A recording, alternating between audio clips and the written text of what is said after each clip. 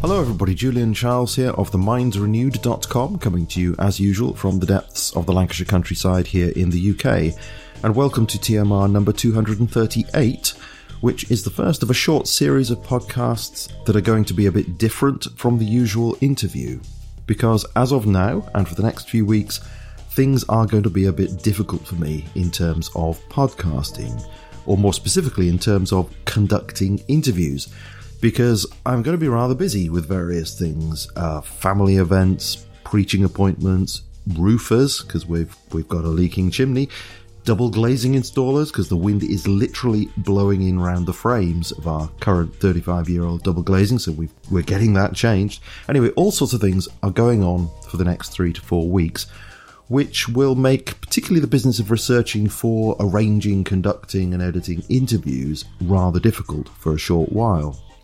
So what I intend to do, and this is something that long-term listeners will be familiar with because I've done it many times before, what I intend to do is to, as I call it, share things of interest and importance. Now, usually that has been something like a particularly fascinating lecture, debate, or classic interview that I've gained permission to share, such as, for example, Stanley Monteith's classic interview with Anthony Sutton, or the classic debate between Richard Gage and Chris Moore on 9/11, things like that. But this time, I might do things slightly differently. It occurs to me that at TMR, I actually have a substantial back catalogue of really interesting materials in their own right. And, no matter how many times I say to people, do go back through the archive at TMR to hear such and such, I know that the vast majority of people just will not do that. Now, I'm not blaming anyone. People are busy. I know that. And it takes time and an effort to go searching through archives to find things. So I do quite understand that. But it does mean that many people, especially those who are new to TMR, might never get to hear quite a lot of the TMR output, which is a shame because, as the phrase goes, though I say it myself who shouldn't, there is a lot of very valuable material there, much of it that continues to be relevant. So what I'm intending to do is to reshare some of that material just for the next few weeks. I'm not fully decided quite how I'm going to do that yet. I might do different things. I might simply repost something if I'm really pushed for time. I might take excerpts from various interviews, episodes, and craft a narrative around those to create something new. I might share something completely fresh. I might actually get round to an interview. Who knows? I do not know. I'll do whatever time permits. Hopefully each week, but as time permits. So that actually starts now because today I'm going to share something new from the very important blog posts of Craig Murray on the Julian Assange extradition hearings that are going on at Belmarsh Magistrates Court. That is Belmarsh as of Her Majesty's Prison, Belmarsh Category A Men's Prison in London. Now, for those of you who are not familiar with him, Craig Murray is a former British ambassador. He's an author, broadcaster, and human rights activist, and he has a very significant blog over at craigmurray.org.uk, which I have found enormously helpful over the years, and I do continue to find helpful, for giving really very rational and informed commentary on all kinds of matters, particularly geopolitical matters, things that otherwise find distorted and propagandistic reporting in the mainstream media. Now, I don't agree with everything he writes on every single page, but Murray so often has his finger on the pulse and presents a really helpful voice of reason amidst the madness. So too with this, he champions the cause of Julian Assange, and I think he's right to do so. And he's been down there in London covering the hearings because, as he says, the mainstream media is basically just not doing its job, and he's in a position to get in there and listen to what's going on and report back for us. Let me just share with you his own words that he wrote about that on the 21st of February.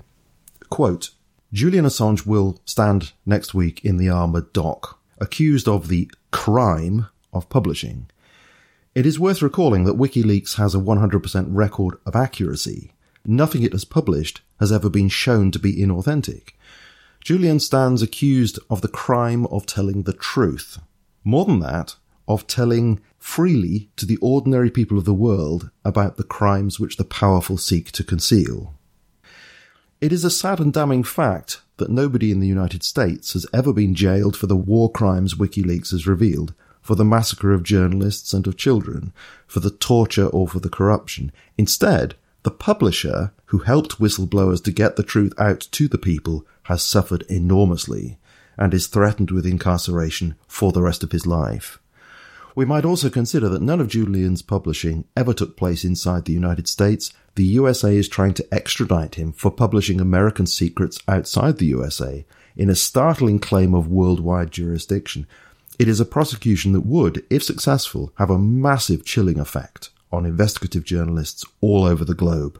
The fact that the mainstream media editors who gleefully republished WikiLeaks revelations are not also in the dock reflects the fact that the security services are now very confident they have those outlets under control. For these and many other reasons, Julian's hearing next week is extremely important, and I am going down to London today for 10 days to cover it and to take part in associated events." Unquote. So as this is a very significant event, both inadequately reported by the mainstream media and of course increasingly overshadowed by the ongoing coronavirus story, and since Craig Murray himself is encouraging people to share these important blog posts as widely as possible, I thought I would share them myself in the way that I can by using this podcast. It's a drop in the ocean, of course, but I do feel I have to do something. So, as is the nature of the case, I am speaking the text, but of course the words themselves are his. Now, I can't vouch for what he says, because, I'm not there myself. These are his words. But I do have a high degree of trust in this man. He is, I think, one of the most significant voices in this thing that we call the alternative media. As I say, I don't agree with everything he says on every subject, but I do think he is a man of high integrity, and by and large, I trust his judgment. So I am happy to share what he says. Now, as you listen to this, if you do indeed listen to this, please bear in mind that I may well have made some mistakes. I have done my best to speak this, but I have to say that at times I've found it surprisingly difficult to get the right emphasis in some of the sentences, because some of these sentences are pretty convoluted, as you will come to hear. But I have done my best. But if you are in any doubt about any of it, please do go and check the original blog posts for clarification, and there will be links, of course, in the show notes to help you do that. Let me just say, I don't know if any of this works as a podcast. Maybe it doesn't. As I say, some of it is pretty convoluted and does not transfer well from text to speech. But I felt I had to do something. This is an important event. If Julian Assange is extradited, that will be a very dark day for journalism and for free speech in general. I don't know if Craig Murray is going to cover any more of this or write up any more, but this is what he wrote for the first 4 days of the hearings, as of my speaking now. So without further ado, the words of Craig Murray. Your Man in the Public Gallery, Assange Hearing Day 1, published on the 25th of February 2020. Woolwich Crown Court is designed to impose the power of the state. Normal courts in this country are public buildings, deliberately placed by our ancestors right in the centre of towns, almost always just up a few steps from a main street. The major purpose of their positioning and of their architecture was to facilitate public access, in the belief that it is vital that justice can be seen by the public. Woolwich Crown Court, which hosts Belmarsh Magistrates Court, is built on totally the opposite principle. It is designed with no other purpose than to exclude the public. Attached to a prison on a windswept marsh, far from any normal social centre, an island accessible only through navigating a maze of dual carriageways, the entire location and architecture of the building is predicated on preventing public access. It is surrounded by a continuation of the same extremely heavy-duty steel paling barrier that surrounds the prison. It is the most extraordinary thing, a courthouse, which is a part of the prison system itself, a place where you are already considered guilty and in jail on arrival. Woolwich Crown Court is nothing but the physical negation of the presumption of innocence, the very incarnation of injustice in unyielding steel, concrete and armoured glass. It has precisely the same relationship to the administration of justice as Guantanamo Bay or the Lubyanka. It is, in truth, just the sentencing wing of Belmarsh Prison. When inquiring about facilities for the public to attend the hearing, an Assange activist was told by a member of court staff that we should realise that Woolwich is a counter-terrorism court. That is true de facto, but in truth, a counter-terrorism court is an institution unknown to the UK Constitution. Indeed, if a single day at Woolwich Crown Court does not convince you the existence of liberal democracy is now a lie, then your mind must be very closed indeed. Extradition hearings are not held at Belmarsh Magistrates Court inside Woolwich Crown Court. They are always held at Westminster Magistrates Court, as the application is deemed to be delivered to the government at Westminster. Now, get your head around this.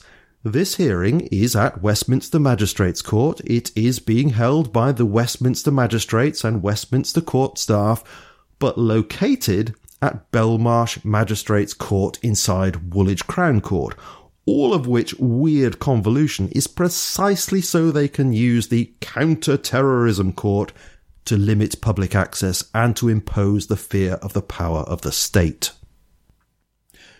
One consequence is that in the courtroom itself, Julian Assange is confined at the back of the court behind a bulletproof glass screen. He made the point several times during the proceedings that this makes it very difficult for him to see and hear the proceedings. The magistrate, Vanessa Barretzer, chose to interpret this with studied dishonesty as a problem caused by the very faint noise of demonstrators outside, as opposed to a problem caused by Assange being locked away from the court in a massive bulletproof glass box. Now, there is no reason at all for Assange to be in that box, designed to restrain extremely physically violent terrorists.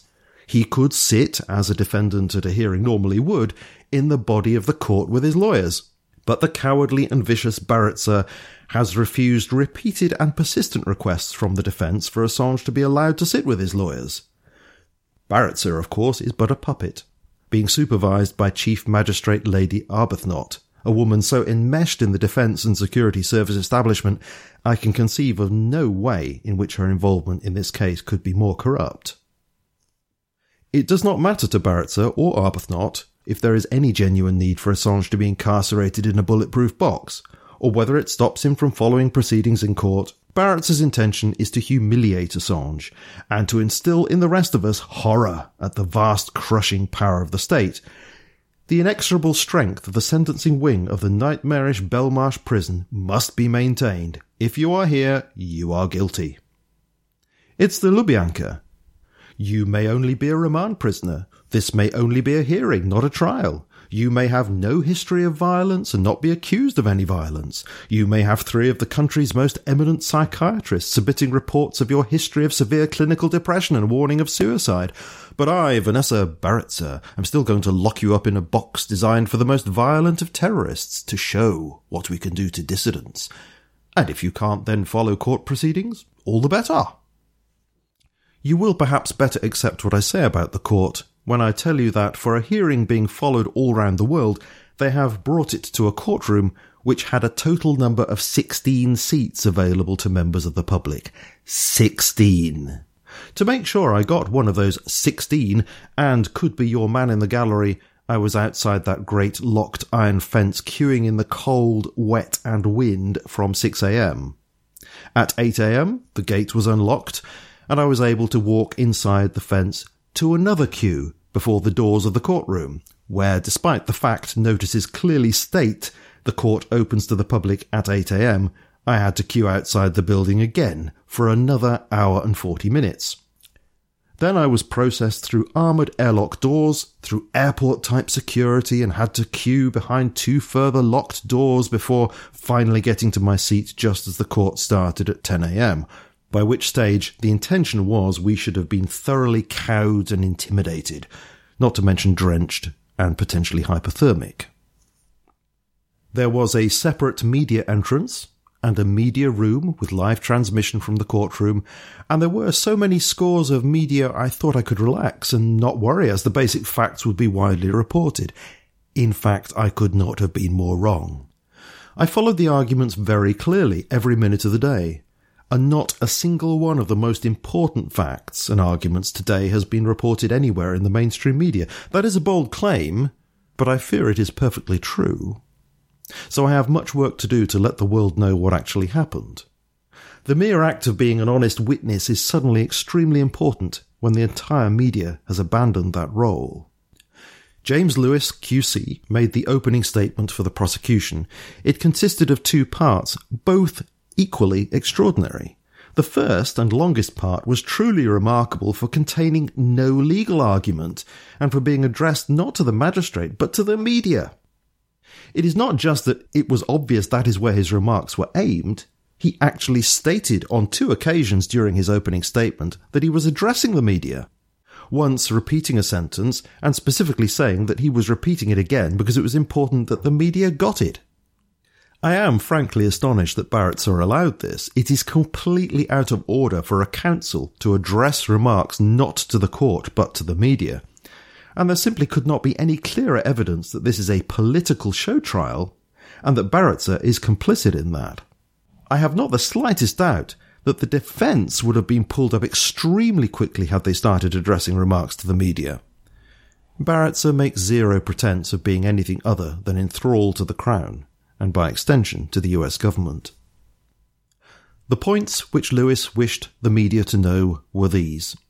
It is not true that mainstream outlets like The Guardian and New York Times are also threatened by charges against Assange, because Assange was not charged with publishing the cables but only with publishing the names of informants, and with cultivating Manning and assisting him to attempt computer hacking. Only Assange had done these things, not mainstream outlets.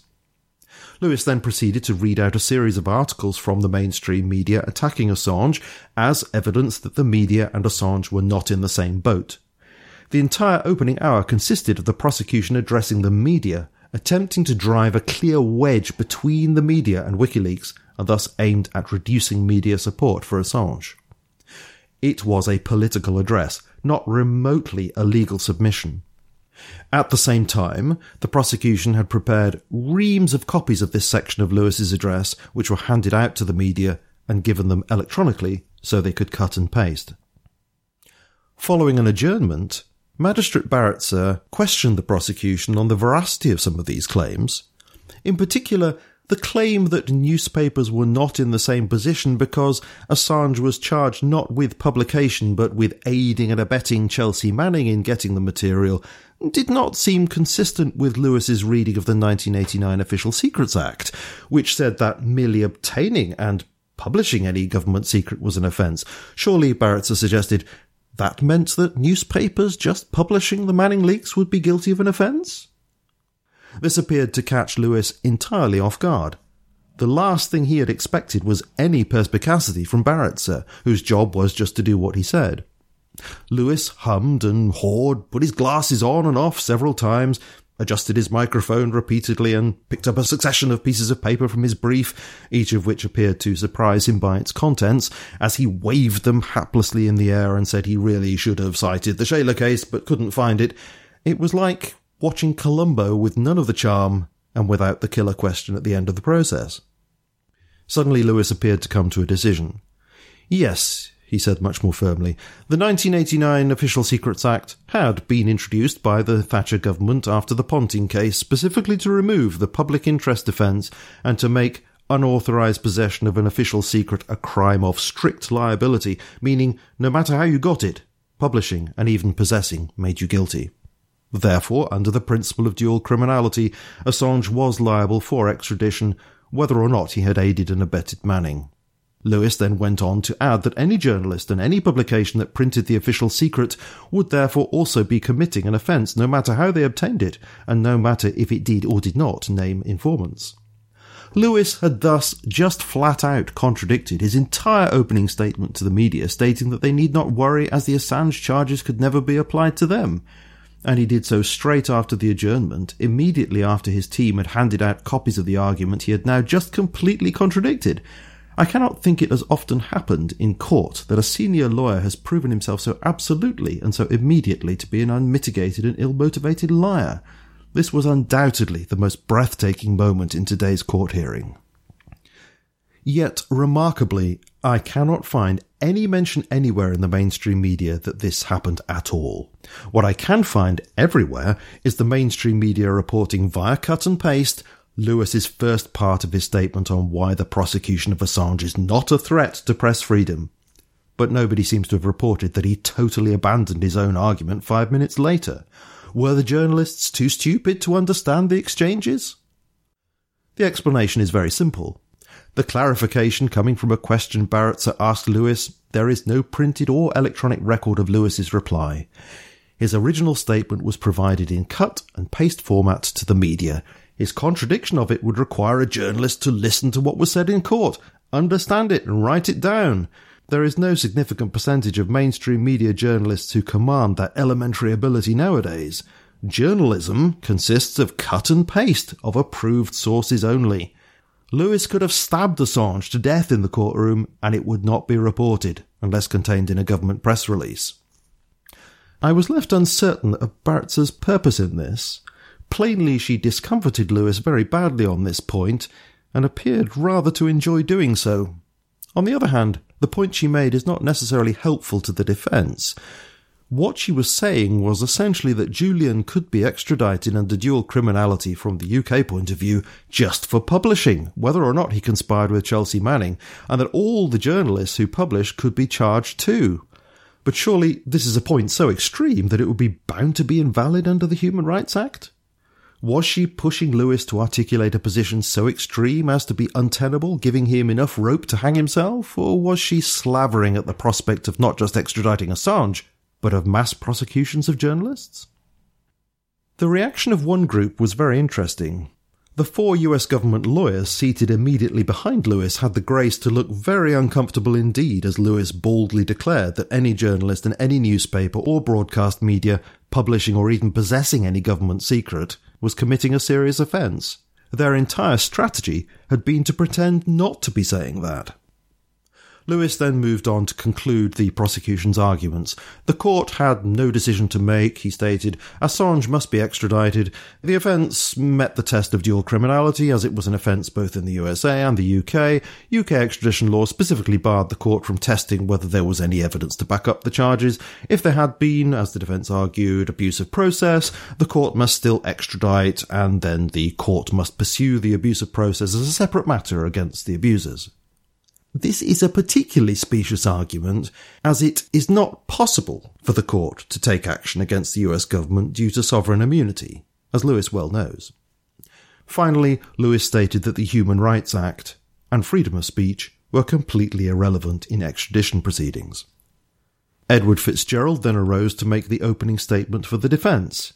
He started by stating that the motive for the prosecution was entirely political and that political offences were specifically excluded under Article 4.1 of the UK-US extradition treaty.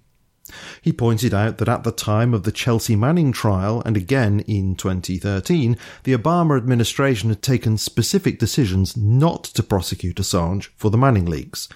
This had been reversed by the Trump administration for reasons that were entirely political. On abuse of process, Fitzgerald referred to evidence presented to the Spanish criminal courts that the CIA had commissioned a Spanish security company to spy on Julian Assange in the embassy, and that this spying specifically included surveillance of Assange's privileged meetings with his lawyers to discuss extradition. For the states trying to extradite to spy on the defendant's client-lawyer consultations is in itself grounds to dismiss the case. This point is undoubtedly true. Any decent judge would throw the case out summarily for the outrageous spying on the defence lawyers. Fitzgerald went on to say that the defence would produce evidence the CIA not only spied on Assange and his lawyers, but actively considered kidnapping or poisoning him, and that this showed there was no commitment to proper rule of law in this case. Fitzgerald said that the prosecution's framing of the case contained deliberate misrepresentation of the facts that also amounted to abuse of process. It was not true that there was any evidence of harm to informants, and the US government had confirmed this in other fora, e.g. in Chelsea Manning's trial. There had been no conspiracy to hack computers, and Chelsea Manning had been acquitted on that charge at court-martial. Lastly, it was untrue that WikiLeaks had initiated publication of unredacted names of informants, as other media organisations had been responsible for this first. Again, so far as I can see, while the US allegation of harm to informants is widely reported, the defence's total refutation on the facts and claim that the fabrication of facts amounts to abuse of process is not much reported at all. Fitzgerald finally referred to US prison conditions, the impossibility of a fair trial in the US, and the fact the Trump administration has stated foreign nationals will not receive First Amendment protections, as reasons that extradition must be barred. You can read the whole defence statement, but in my view the strongest passage was on why this is a political prosecution and thus precluded from extradition. Quote, "For the purposes of Section 81A, I next have to deal with the question of how this politically motivated prosecution satisfies the test of being directed against Julian Assange because of his political opinions.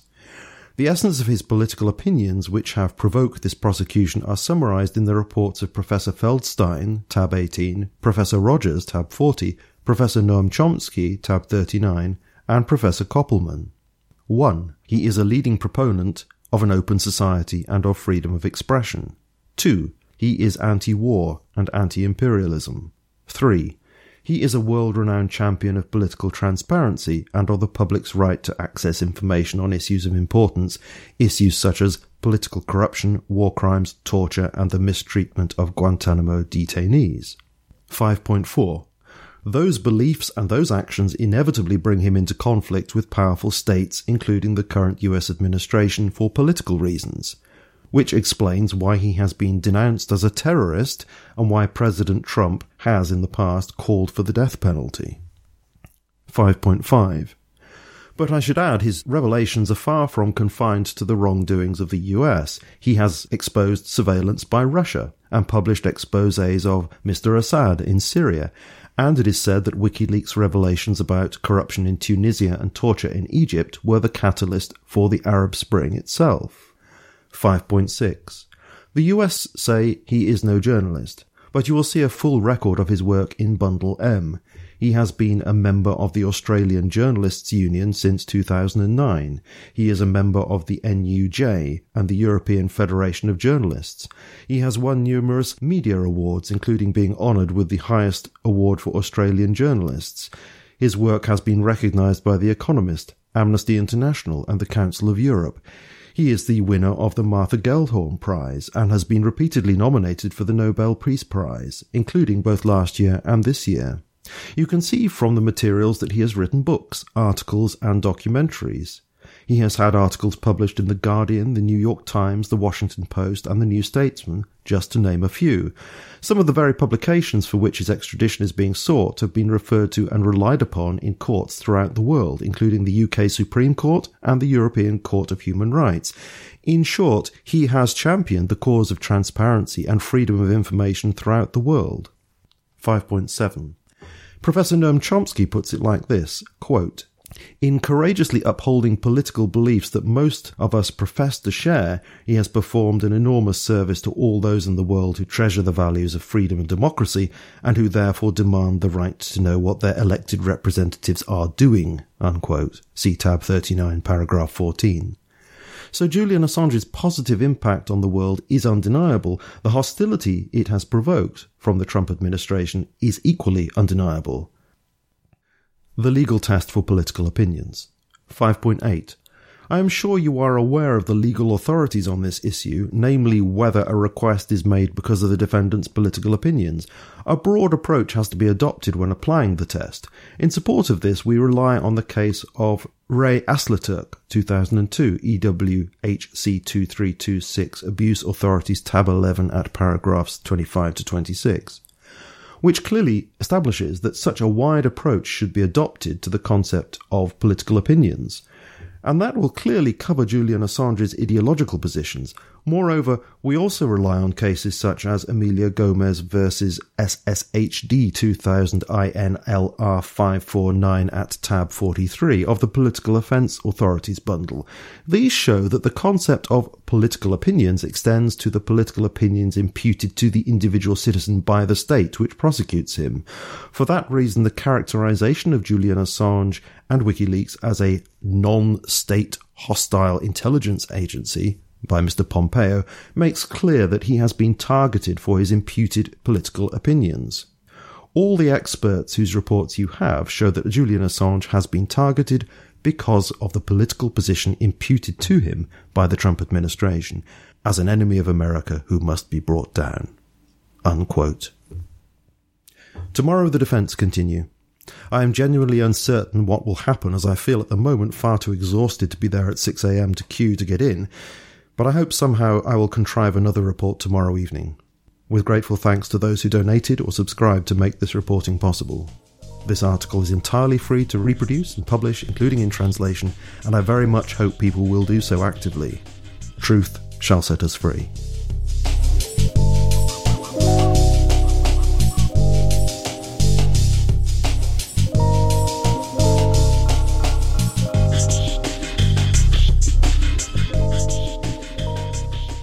Your Man in the Public Gallery, Assange Hearing Day 2, 26th of February 2020. This afternoon, Julian's Spanish lawyer Baltasar Garzón left court to return to Madrid.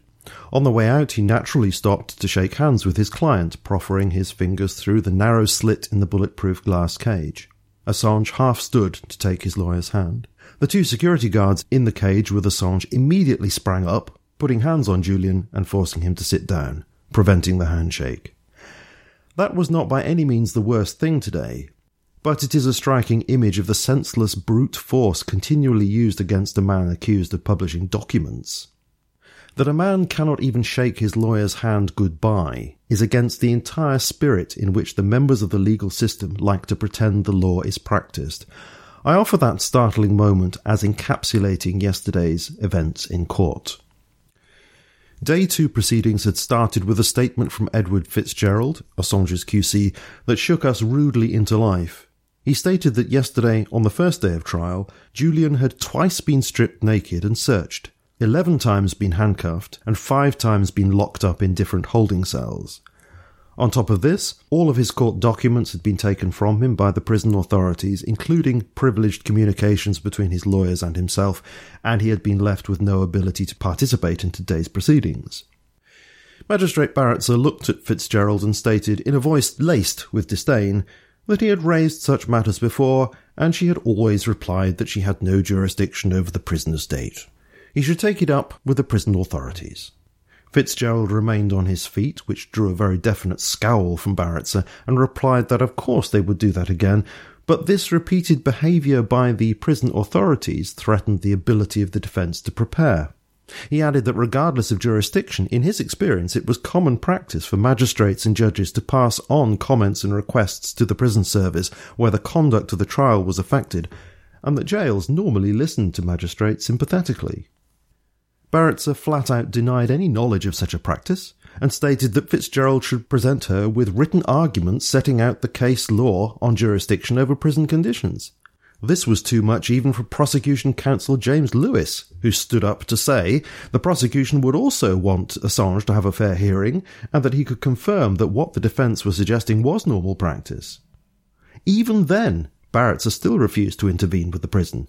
She stated that if the prison conditions were so bad as to reach the very high bar of making a fair hearing impossible, the defence should bring a motion to dismiss the charges on those grounds. Otherwise, they should drop it.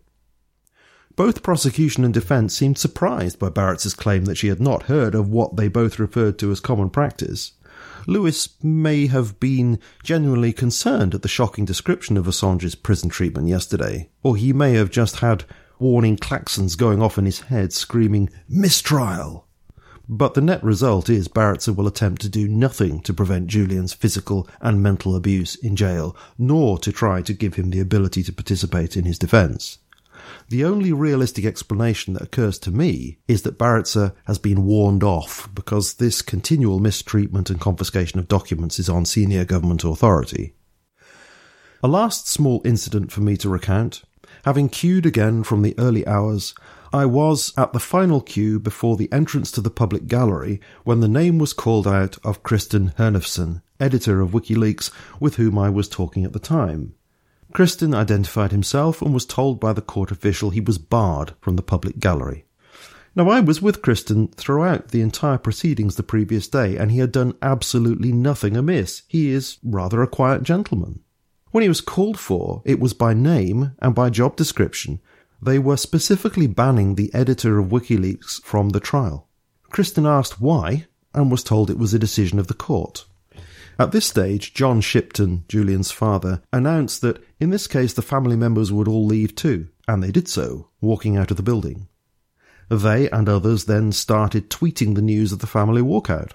This appeared to cause some consternation among court officials, and 15 minutes later, Kristen was readmitted. We still have no idea what lay behind this. Later in the day, journalists were being briefed by officials it was simply over queue jumping, but that seems improbable, as he was removed by staff who were calling him by name and title, rather than had spotted him as a queue jumper. None of the above goes to the official matter of the case. All of the above tells you more about the draconian nature of the political show trial which is taking place than does the charade being enacted in the body of the court.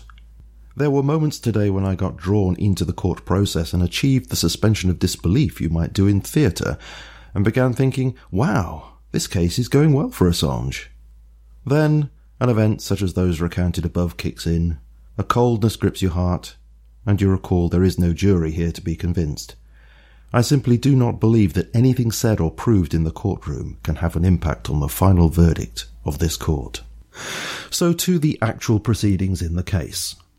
For the defence, Mark Summers, QC, stated that the USA charges were entirely dependent on 3 factual accusations of Assange behaviour. 1. Assange helped Manning to decode a hash key to access classified material. Summers stated this was a provably false allegation from the evidence of the Manning court-martial. 2. Assange solicited the material from Manning. Summers stated this was provably wrong from information available to the public. 3. Assange knowingly put lives at risk. Summers stated this was provably wrong both from publicly available information and from specific involvement of the US government. In summary, Summers stated the US government knew that the allegations being made were false as to fact, and they were demonstrably made in bad faith. This was therefore an abusive process which should lead to dismissal of the extradition request. He described the above 3 counts as rubbish, rubbish, and rubbish. Summers then walked through the facts of the case. He said the charges from the USA divide the materials leaked by Manning to WikiLeaks into 3 categories. A. Diplomatic cables. B. Guantanamo detainee assessment briefs. C. Iraq war rules of engagement. D. Afghan and Iraqi war logs. Summers then methodically went through A, B, C, and D, relating each in turn to alleged behaviours 1, 2, and 3, making 12 counts of explanation and exposition in all. This comprehensive account took some 4 hours, and I shall not attempt to capture it here. I will rather give highlights, but will relate occasionally to the alleged behaviour, number, and or the alleged materials letter. I hope you follow. It took me some time to do so. On 1, Summers at great length demonstrated conclusively that Manning had access to each material A, B, C, D provided to WikiLeaks without needing any code from Assange, and had that access before ever contacting Assange. Nor had Manning needed a code to conceal her identity, as the prosecution alleged. The database for intelligence analysts Manning could access, as could thousands of others, did not require a username or password to access it from a work military computer. Summers quoted testimony of several officers from Manning's court-martial to confirm this. Nor would breaking the system's admin code on the system give Manning access to any additional classified databases. Summers quoted evidence from the Manning court-martial where this had been accepted, that the reason Manning wanted to get into systems admin was to allow soldiers to put their video games and movies on their government laptops, which in fact happened frequently. Magistrate Barretzer twice made major interruptions. She observed that if Chelsea Manning did not know she could not be traced as the user who downloaded the databases, she might have sought Assange's assistance to crack a code to conceal her identity. From ignorance, she did not need to do that, and to assist would still be an offence by Assange. Summers pointed out that Manning knew that she did not need a username and password because she actually accessed all the materials without one. Barretzer replied that this did not constitute proof she knew she could not be traced. Summers said in logic it made no sense to argue that she was seeking a code to conceal her user ID and password where there was no user ID and password. Barretzer replied, again, he could not prove that. At this point, Summers became somewhat testy and short with Barretzer and took her through the court-martial evidence again, of which more. Barretzer also made the point that even if Assange were helping Manning to crack an admin code, even if it did not enable Manning to access any more databases, that still was unauthorized use and would constitute the crime of aiding and abetting computer misuse, even if for an innocent purpose. After a brief break, Barretzer came back with a real zinger. She told Summers that he had presented the findings of the US court-martial of Chelsea Manning as fact, but she did not agree that her court had to treat evidence at a US court-martial, even if agreed or uncontested evidence or prosecution evidence, as fact. Summers replied that agreed evidence or prosecution evidence at the US court-martial clearly was agreed by the US government as fact, and what was at issue at the moment was whether the US government was charging contrary to the facts it knew. Barretzer said she would return to her point once witnesses were heard. Barretzer was now making no attempt to conceal a hostility to the defence argument and seemed irritated they had the temerity to make it. This burst out when discussing C, the Iraq War Rules of Engagement. Summers argued that these had not been solicited from Manning, but had rather been provided by Manning in an accompanying file along with a collateral murder video that showed the murder of Reuters journalists and children. Manning's purpose, as she stated at her court-martial, was to show that the collateral murder actions breached the rules of engagement, even though the Department of Defense claimed otherwise. Summers stated that by not including this context, the US extradition request was deliberately misleading, as it did not even mention the collateral murder video at all. At this point, Barretzer could not conceal her contempt. Try to imagine Lady Bracknell saying, "A handbag?" or "the Brighton line?" Or if your education didn't run that way, try to imagine Priti Patel spotting a disabled immigrant. This is a literal quote. "Are you suggesting, Mr. Summers, that the authorities, the government, should have to provide context for its charges?" An unfazed Summers replied in the affirmative, and then went on to show where the Supreme Court had said so in other extradition cases. Barretzer was showing utter confusion that anybody could claim a significant distinction between the government and God. The bulk of Summers' argument went to refuting behaviour 3, putting lives at risk. This was only claimed in relation to materials A and D. Summers described at great length the effort of WikiLeaks with media partners over more than a year to set up a massive redaction campaign on the cables. He explained that the unredacted cables only became available after Luke Harding and David Lee of The Guardian published the password to the cache as the heading to Chapter 11 of their book WikiLeaks, published in February 2011. Nobody had put two and two together on this password until the German publication Der Freitag had done so and announced it had the unredacted cables in August 2011. Summers then gave the most powerful arguments of the day. The US government had been actively participating in the redaction exercise on the cables. They therefore knew the allegations of reckless publication to be untrue.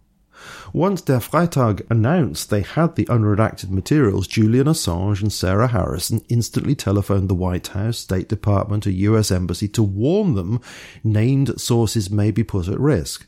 Summers read from the transcripts of telephone conversations as Assange and Harrison attempted to convince US officials of the urgency of enabling source protection procedures, and expressed their bafflement as officials stonewalled them. This evidence utterly undermined the US government's case and proved bad faith in omitting extremely relevant fact. It was a very striking moment. With relation to the same behaviour 3, on materials D, Summers showed that the Manning court-martial had accepted these materials contained no endangered source names, but showed that WikiLeaks had activated a redaction exercise anyway as a belt and braces approach. There was much more from the defence. For the prosecution, James Lewis indicated he would reply in depth later in the proceedings, but wished to state that the prosecution does not accept the court-martial evidence as fact, and particularly does not accept any of the self-serving testimony of Chelsea Manning, whom he portrayed as a convicted criminal falsely claiming noble motives. The prosecution generally rejected any notion that this court should consider the truth or otherwise of any of the facts. Those could only be decided at trial in the USA. Then, to wrap up proceedings, Barretzer dropped a massive bombshell. She stated that although Article 4.1 of the US-UK extradition treaty forbade political extraditions, this was only in the treaty. That exemption does not appear in the UK Extradition Act. On the face of it, therefore, political extradition is not illegal in the UK, as the treaty has no legal force on the court. She invited the defence to address this argument in the morning. It is now 6:35 a.m, and I am late to start queuing. With grateful thanks to those who donated or subscribed to make this reporting possible. This article is entirely free to reproduce and publish, including in translation, and I very much hope people will do so actively. Truth shall set us free.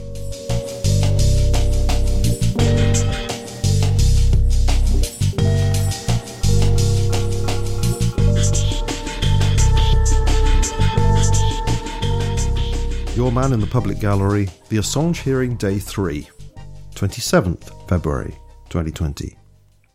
In yesterday's proceedings in court, the prosecution adopted arguments so stark and apparently unreasonable, I have been fretting on how to write them up in a way that does not seem like caricature or unfair exaggeration on my part. What has been happening in this court has long moved beyond caricature. All I can do is give you my personal assurance that what I recount actually is what happened. As usual, I shall deal with procedural matters and Julian's treatment first before getting into a clear account of the legal arguments made. Vanessa Barretzer is under a clear instruction to mimic concern by asking near the end of every session, just before we break anyway, if Julian is feeling well and whether he would like a break. She then routinely ignores his response. Yesterday he replied at some length he could not hear properly in his glass box and could not communicate with his lawyers. At some point yesterday they had started preventing him passing notes to his counsel, which I learned was the background to the aggressive prevention of his shaking Guthon's hand goodbye. Barretzer insisted he might only be heard through his counsel, which, given he was prevented from instructing them, was a bit rich. This being pointed out, we had a 10-minute adjournment while Julian and his counsel were allowed to talk down in the cells, presumably where they could be more conveniently bugged yet again. On return, Edward Fitzgerald made a formal application for Julian to be allowed to sit beside his lawyers in the court. Julian was a gentle, intellectual man, and not a terrorist. Barretzer replied that releasing Assange from the dock into the body of the court would mean he was released from custody. To achieve that would require an application for bail. Again, the prosecution counsel James Lewis intervened on the side of the defence to try to make Julian's treatment less extreme. He was not, he suggested diffidently, quite sure that it was correct that it required bail for Julian to be in the body of the court, or that being in the body of the court accompanied by security offers meant that a prisoner was no longer in custody. Prisoners, even the most dangerous of terrorists, gave evidence from the witness box in the body of the court next to the lawyers and magistrate. In the High Court, prisoners frequently sat with their lawyers in extradition hearings, in extreme cases of violent criminals handcuffed to a security officer. Barretzer replied that Assange might pose a danger to the public. It was a question of health and safety. How did Fitzgerald and Lewis think that she had the ability to carry out the necessary risk assessment? It would have to be up to Group 4 to decide if that was possible. Yes, she really did say that. Group 4 would have to decide. Barretzer started to throw out jargon like a Dalek when it spins out of control. Risk assessment and health and safety featured a lot. She started to resemble something worse than a Dalek, a particularly stupid local government officer of a very low grade. No jurisdiction. Up to Group 4. Recovering slightly, she stated firmly that delivery to custody can only mean delivery to the dock of the court, nowhere else in the room. If the defence wanted him in the courtroom where he could hear proceedings better, they could only apply for bail and his release from custody in general. She then peered at both barristers in the hope this would have set them down. but both were still on their feet. In his diffident manner, which I confess is growing on me, Lewis said, "The prosecution is neutral on this request, of course, but, I really don't think that's right." He looked at her like a kindly uncle whose favourite niece has just started drinking tequila from the bottle at a family party. Barretzer concluded the matter by stating that the defence should submit written arguments by 10 a.m. tomorrow on this point, and she would then hold a separate hearing into the question of Julian's position in the court. The day had begun with a very angry Magistrate Barretzer addressing the public gallery. Yesterday, she said, a photo had been taken inside the courtroom. It was a criminal offence to take or attempt to take photographs inside the courtroom. Vanessa Barretzer looked at this point very keen to lock someone up. She also seemed, in her anger, to be making the unfounded assumption that whoever took the photo from the public gallery on Tuesday was still there on Wednesday. I suspect not. Being angry at the public at random must be very stressful for her. I suspect she shouts a lot on trains. Miss Barrister is not fond of photography. She appears to be the only public figure in Western Europe with no photo on the internet. Indeed, the average proprietor of a rural car wash has left more evidence of their existence and life history on the internet than Vanessa Barretzer, which is no crime on her part, but I suspect the expunging is not achieved without considerable effort. Somebody suggested to me she might be a hologram, but I think not. Holograms have more empathy. I was amused by the criminal offence of attempting to take photographs in the courtroom. How incompetent would you need to be to attempt to take a photo and fail to do so? And if no photo was taken, how do they prove you were attempting to take one as opposed to texting your mum? I suppose attempting to take a photo is a crime that could catch somebody arriving with a large SLR, tripod and several mounted lighting boxes, but none of those appear to have made it into the public gallery. Barretzer did not state whether it was a criminal offence to publish a photograph taken in a courtroom, or indeed to attempt to publish a photograph taken in a courtroom. I suspect it is. Anyway, Le Grand Soir has published a translation of my report yesterday, and there you can see a photo of Julian in his bulletproof glass anti-terrorist cage. Not, I hasten to add, taken by me. We now come to the consideration of yesterday's legal arguments on the extradition request itself. Fortunately, these are basically fairly simple to summarise, because although we had 5 hours of legal disquisition, it largely consisted of both sides competing in citing scores of authorities, e.g. dead judges, to endorse their point of view, and thus repeating the same points continually with little value from exegesis of the innumerable quotes. As prefigured yesterday by Magistrate Barretzer, the prosecution is arguing that Article 4.1 of the UK-US extradition treaty has no force in law. The UK and US governments say that the court enforces domestic law, not international law, and therefore the treaty has no standing. This argument has been made to the court in written form, to which I do not have access, but from discussion in court, it was plain that the prosecution argue that the Extradition Act of 2003, under which the court is operating, makes no exception for political offences. All previous extradition acts had excluded extradition of political offences, so it must be the intention of the Sovereign Parliament that political offenders can now be extradited. Opening his argument, Edward Fitzgerald QC argued that the Extradition Act of 2003 alone is not enough to make an actual extradition. The extradition requires two things in place: the General Extradition Act and the extradition treaty with the country or countries concerned. No treaty, no extradition was an unbreakable rule. The treaty was the very basis of the request. So to say that the extradition was not governed by the terms of the very treaty under which it was made was to create a legal absurdity and thus an abuse of process. He cited examples of judgments made by the House of Lords and Privy Council where treaty rights were deemed enforceable despite the lack of incorporation into domestic legislation, particularly in order to stop people being extradited to potential execution from British colonies. Fitzgerald pointed out that while the Extradition Act of 2003 did not contain a bar on extraditions for political offences, it did not state there could not be such a bar in extradition treaties. And the Extradition Treaty of 2007 was ratified after the 2003 Extradition Act. At this stage, Baritza interrupted that it was plain the intention of Parliament was that there could be extradition for political offences. Otherwise, they would not have removed the bar in previous legislation. Fitzgerald declined to agree, saying the Act did not say extradition for political offences could not be banned by the treaty enabling the extradition. Fitzgerald then continued to say that international jurisprudence had accepted for a century or more that you did not extradite political offenders. No political extradition was in the European Convention on Extradition, the Model United Nations Extradition Treaty, and the Interpol Convention on Extradition. It was in every single one of the United States extradition treaties with other countries and had been for over a century at the insistence of the United States. For both the UK and US governments to say it did not apply was astonishing and would set a terrible precedent that would endanger dissidents and potential political prisoners from China, Russia and regimes all over the world who had escaped to third countries. Fitzgerald stated that all major authorities agreed there were two types of political offence, the pure political offence and the relative political offence. A pure political offence was defined as treason, espionage and sedition. A relative political offence was an act which was normally criminal, like assault or vandalism, conducted with a political motive.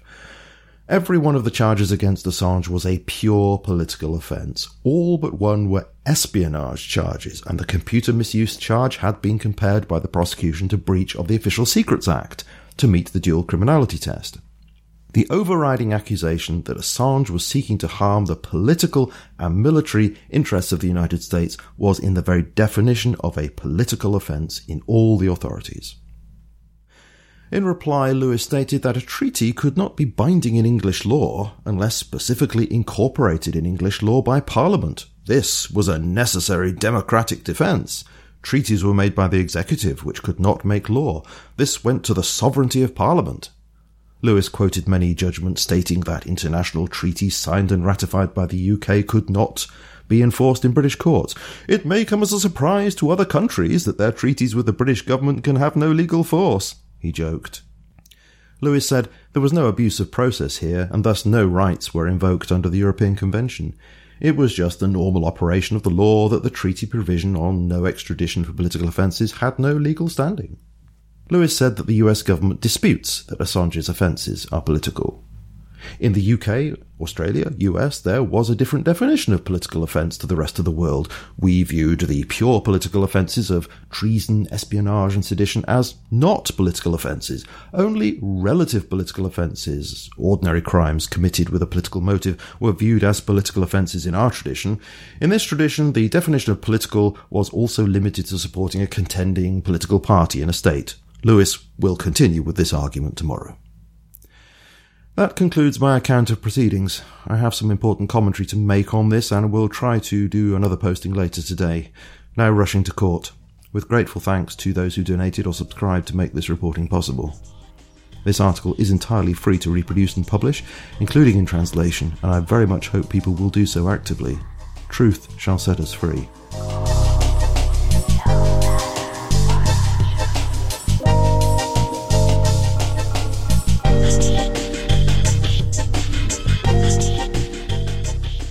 Your Man in the Public Gallery, Assange Hearing Day 4, published 28th of February 2020.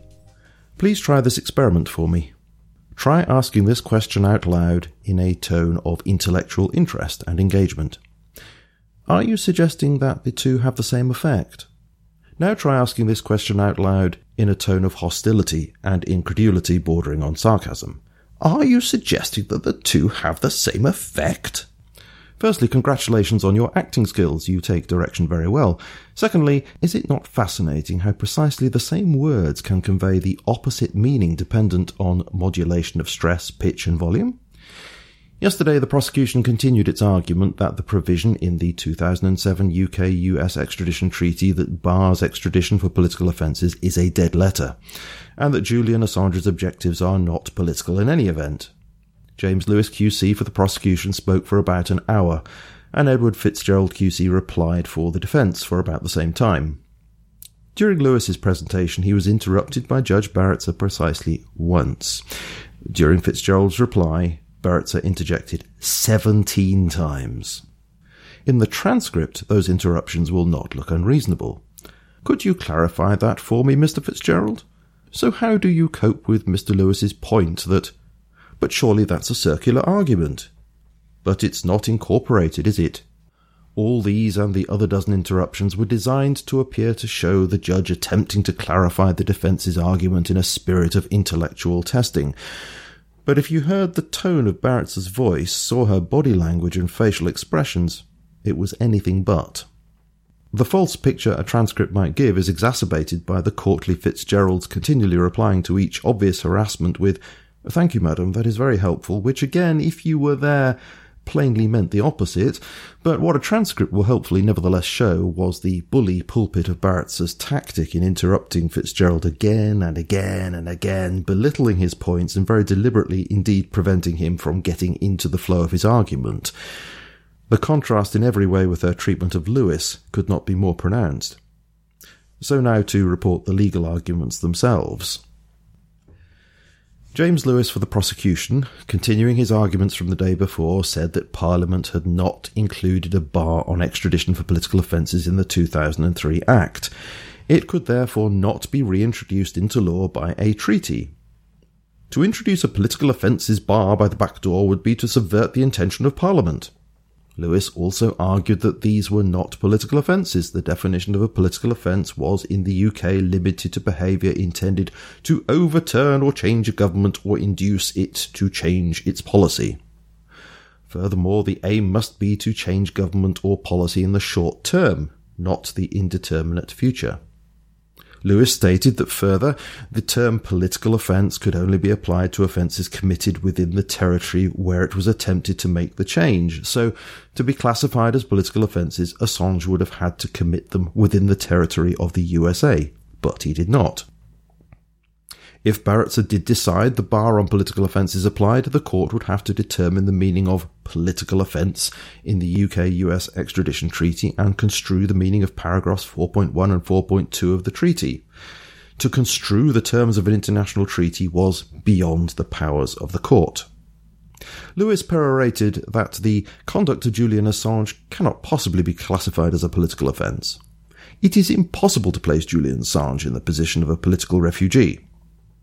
The activity in which WikiLeaks was engaged was not, in its proper meaning, political opposition to the US administration or an attempt to overthrow that administration, therefore the offence was not political. For the defence, Edward Fitzgerald replied that the 2003 Extradition Act was an enabling act under which treaties could operate.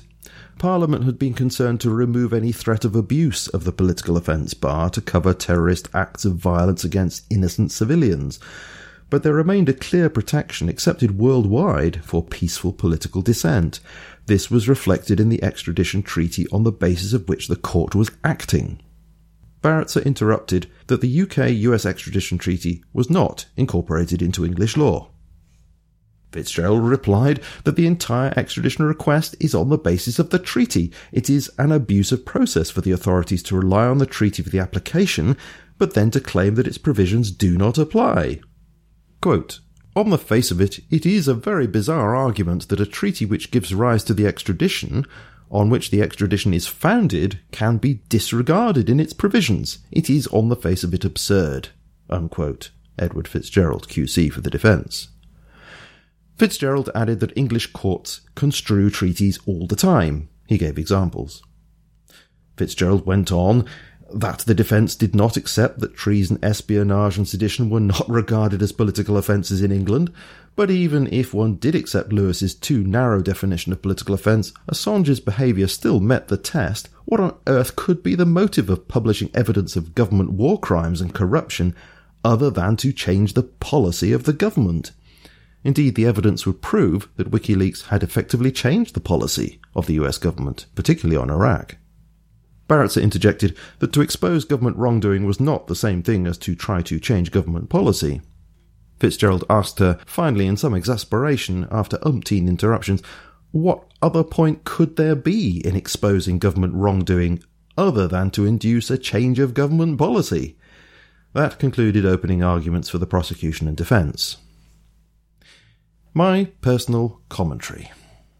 Let me put this as neutrally as possible. If you could fairly state that Lewis's argument was much more logical, rational, and intuitive than Fitzgerald, you could understand why Lewis did not need an interruption, while Fitzgerald had to be continually interrupted for clarification. But in fact, it was Lewis who was making out the case that the provisions of the very treaty under which the extradition is being made do not in fact apply. A logical step which I suggest the man on the Clapham omnibus might reason to need rather more testing than Fitzgerald's assertion to the contrary. Barrett's comparative harassment of Fitzgerald when he had the prosecution on the ropes was straight out of the Stalin show trial playbook. The defence did not mention it, and I do not know if it features in their written arguments, but I thought Lewis's point that these could not be political offences because Julian Assange was not in the USA when he committed them was breathtakingly dishonest. The USA claims universal jurisdiction. Assange is being charged with crimes of publishing committed while he was outside the USA. The USA claims the right to charge anyone of any nationality anywhere in the world who harms US interests. They also in addition here claim that as the materials could be seen on the internet in the USA, there was an offence in the USA. At the same time, to claim this could not be a political offence as the crime was committed outside the USA is, as Edward Fitzgerald might say, on the face of it absurd, which, curiously, Barrett's did not pick up on. Lewis's argument that the treaty does not have any standing in English law is not something he just made up. Nigel Farage did not materialise from nowhere. There is, in truth, a long tradition in English law that even a treaty signed and ratified with some Johnny foreigner country can in no way bind an English court. Lewis could and did spout reams and reams of judgments from old beetroot-faced judges holding forth to say exactly that in the House of Lords before going off to shoot grouse and spank the footman's son. Lewis was especially fond of the Tin Council case. There is, of course, a contrary and more enlightened tradition, and a number of judgments that say the exact opposite, mostly more recent. This is why there was so much repetitive argument as each side piled up more and more volumes of authorities on their side of the case. The difficulty for Lewis, and for Barrett's, is that this case is not analogous to me buying a Mars bar and then going to court because an international treaty on Mars bars says mine is too small. Rather, the 2003 Extradition Act is an enabling act on which extradition treaties then depend. You can't thus extradite under the 2003 Act without the treaty. So the Extradition Treaty of 2007, in a very real sense, becomes an executive instrument legally required to authorise the extradition. For the executing authorities to breach the terms of the necessary executive instrument under which they are acting simply has to be an abusive process. So the extradition treaty, owing to its type and its necessity for legal action, is in fact incorporated in English law by the Extradition Act of 2003 on which it depends. The extradition treaty is a necessary precondition of the extradition, whereas a Mars bar treaty is not a necessary precondition to buying the Mars bar. That is as plain as I can put it. I do hope that is comprehensible. It is, of course, difficult for Lewis that on the same day the Court of Appeal was ruling against the construction of the Heathrow third runway, partly because of its incompatibility with the Paris Agreement of 2016, despite the latter not being fully incorporated into English law by the Climate Change Act of 2008. Vital personal experience. It is intensely embarrassing for the Foreign and Commonwealth Office, FCO, when an English court repudiates the application of a treaty the UK has ratified with one or more foreign states. For that reason, in the modern world, very serious procedures and precautions have been put into place to make certain that this cannot happen. Therefore, the prosecution's argument that all the provisions of the UK-US Extradition Treaty of 2007 are not able to be implemented under the Extradition Act of 2003 ought to be impossible. I need to explain, I have myself negotiated and overseen the entry into force of treaties with the FCO.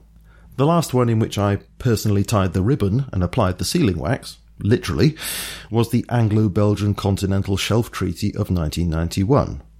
But I was involved in negotiating others, and the system I am going to describe was still in place when I left the FCO as an ambassador in 2005, and I believe is unchanged today. And remember, the Extradition Act was 2003, and the US-UK extradition treaty ratified 2007, so my knowledge is not outdated. Departmental nomenclatures change from time to time, and so does structural organisation, but the offices and functions I will describe remain, even if names may be different. All international treaties have a two-stage process. First, they are signed to show the government agrees to the treaty. Then, after a delay, they are ratified. This second stage takes place when the government has enabled the legislation and other required agency to implement the treaty. This is the answer to Lewis's observation about the roles of the executive and legislature. The ratification stage only takes place after any required legislative action. That is the whole point. This is how it happens in the FCO. Officials negotiate the extradition treaty. It is signed for the UK. The signed treaty then gets returned to FCO legal advisors, Nationality and Treaty Department, Consular Department, North American Department and others, and is sent on to Treasury/Cabinet Office solicitors and to Home Office, Parliament, and to any other government department whose area is impacted by the individual treaty. The treaty is extensively vetted to check that it can be fully implemented in all the jurisdictions of the UK. If it cannot, then amendments to the law have to be made so that it can. These amendments can be made by Act of Parliament or more generally by secondary legislation using powers conferred on the Secretary of State by an Act. If there is already an Act of Parliament under which the treaty can be implemented, then no enabling legislation needs to be passed. International agreements are not all individually incorporated into English or Scottish laws by specific new legislation. This is a very careful step-by-step process carried out by lawyers and officials in the FCO, Treasury, Cabinet Office, Home Office, Parliament and elsewhere. Each will in parallel look at every clause of the treaty and check that it can be applied. All changes needed to give effect to the treaty then have to be made, amending legislation and necessary administrative steps. Only when all hurdles have been cleared, including legislation, and parliamentary officials, Treasury, Cabinet Office, Home Office and FCO all certify that the treaty is capable of having effect in the UK, will the FCO legal advisors give the go-ahead for the treaty to be ratified. You absolutely cannot ratify the treaty before FCO legal advisors have given this clearance. This is a serious process. That is why the US-UK extradition treaty was signed in 2003 and ratified in 2007. That is not an abnormal delay. So, I know for certain that all the relevant British government legal departments must have agreed that Article 4.1 of the UK-US extradition treaty was capable of being given effect under the 2003 Extradition Act. That certification has to have happened or the treaty could never have been ratified. It follows of necessity that the UK government, in seeking to argue now that Article 4.1 is incompatible with the 2003 Act, is knowingly lying. There could not be a more gross abuse of process. I have been keen for the hearing on this particular point to conclude so that I could give you the benefit of my experience. I shall rest there for now, but later today hope to post further on yesterday's row in court over releasing Julian from the anti-terrorist armoured dock. With grateful thanks to those who donated or subscribed to make this reporting possible, I wish to stress again that I absolutely do not want anybody to give anything if it causes them the slightest possibility of financial strain. This article is entirely free to reproduce and publish, including in translation, and I very much hope people will do so actively. Truth shall set us free. Okay, well that's it for now. As of the time of recording, that's as far as Craig Murray's report goes at the moment, but please do check out his website for anything that he may add to that in the coming days, which you will find over at craigmurray.org.uk. As I say, I hope to speak to you again very soon, maybe even as early as next week, but for now, I shall just say this has been The Mind Renewed with podcast music by the brilliant Anthony Rajikoff, attribution non-commercial share alike for International. You have been listening to me, Julian Charles, of themindsrenewed.com, and I very much look forward to speaking to you again in the very near future.